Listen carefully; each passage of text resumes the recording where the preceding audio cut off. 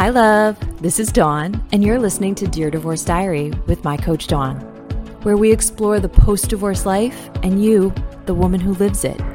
We cover everything from trauma during and after divorce to feeling like a stranger in your own life and the new frontier of life as a single woman. Cozy in for the conversations you've been longing to have about this new life.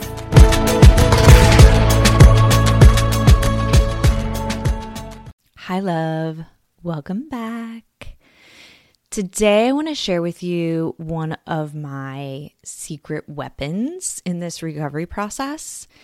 And it's a daily reader, which is a book that has a short reading for the day, right? So when I was early in the divorce process, I always had one daily reader or another in my purse because wherever I was, like whether it was in the car or in a waiting room or you name it, and I was feeling some type of way, which was all the time, if I read a page from one of these daily readers, it usually would really help soothe me, help give me a different perspective. It would help me shift how I was experiencing whatever it was, right? So like, think about when that text message comes through that just like lights you up, or when you scroll past that thing on social and it lights you up, or whatever the triggers are. I found daily readers to be really helpful.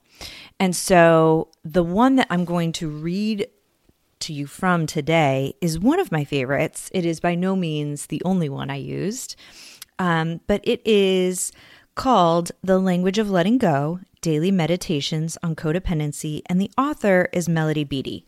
Now, Melody Beattie is the foremost expert on codependency, right? She has written so much about it, and she has been a beacon of light for many of us recovering from emotional issues. And the reading I'm going to share with you is about fear, and it's from January 10th in her book, and I'm just going to read you this page, and hopefully it will help you the way that it helped me, right? It will help you shift out of whatever it is you are experiencing today. It starts with a quote by Ralph Waldo Emerson. Do not be too timid and squeamish about your actions. All life is an experiment. The more experiments you make, the better. What if they are a little coarse and you may get your coat soiled or torn? What if you fail and get fairly rolled in the dirt once or twice? Up again, you shall never be so afraid of a tumble. That's a quote by Ralph Waldo Emerson, and then Melody Beattie goes on with this reading. Fear can be a big stopper for many of us. Fear of fragility, fear of failure, fear of making a mistake, fear of what others might think, fear of success. We may second guess our next action or word until we talk ourselves out of participating in life. But I failed before. I can't do it good enough. Look what happened last time. What if? These statements may disguise fear. Sometimes the fear is disguising shame. After I finished the first 2 chapters of a book I was writing, I read them and I grimaced. No good, I thought. Can't do it. I was ready to pitch the chapters and my writing career out the window. A writer friend called and I told her about my problem. She listened and told me, those chapters are fine. Stop being afraid. Stop criticizing yourself and keep on writing. I followed her advice, and the book I almost threw away became a New York Times bestseller. Relax. Our best is good enough.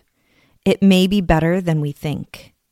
Even our failures may turn out to be important learning experiences that lead directly to and are necessary for an upcoming success. Feel the fear, then let it go. Jump in and do it, whatever it is. If our instincts and path have led us here, it's where we need to be. Today, I will participate in life to the best of my ability. Regardless of the outcome, that makes me a winner. So that's one page out of this daily reader by Melody Beattie. And oh man, girlfriend, I don't know about you, but I relate to that reading so much. I mean, in a post-divorce world, everything can sometimes feel scary, right? Like there's so many decisions to be made, so many new horizons, so much shame, regret, guilt, all the things. And I survived very much based on that underlying, deeply held knowing that the path I was walking was ultimately for my greater success. And I often, in my very darkest days, would say, I did not come this far for this story to end here. So I love this reading because it feels so relatable to me that sometimes we just have to get up and keep moving forward and know that it is going to be messy and not get caught up in our own hype about how awful something may look or feel or seem. It is what it is. It is what it is, love. And I completely agree with her that your best is good enough. And all of those things that you're looking at, all those dumpster fires you're looking at in life right now and saying, oh my word, how am I going to overcome this? How are my kids going to overcome this? How am I going to find the answer to this? How am I going to face that? You will, as long as you keep going and you keep looking in places like these for guidance, for love, for reassurance. You've got this.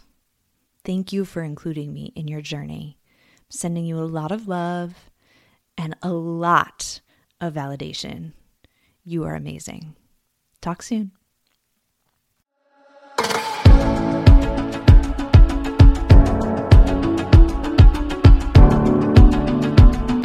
Dear Divorce Diary is a podcast by my coach Dawn. You can find more at mycoachdawn.com.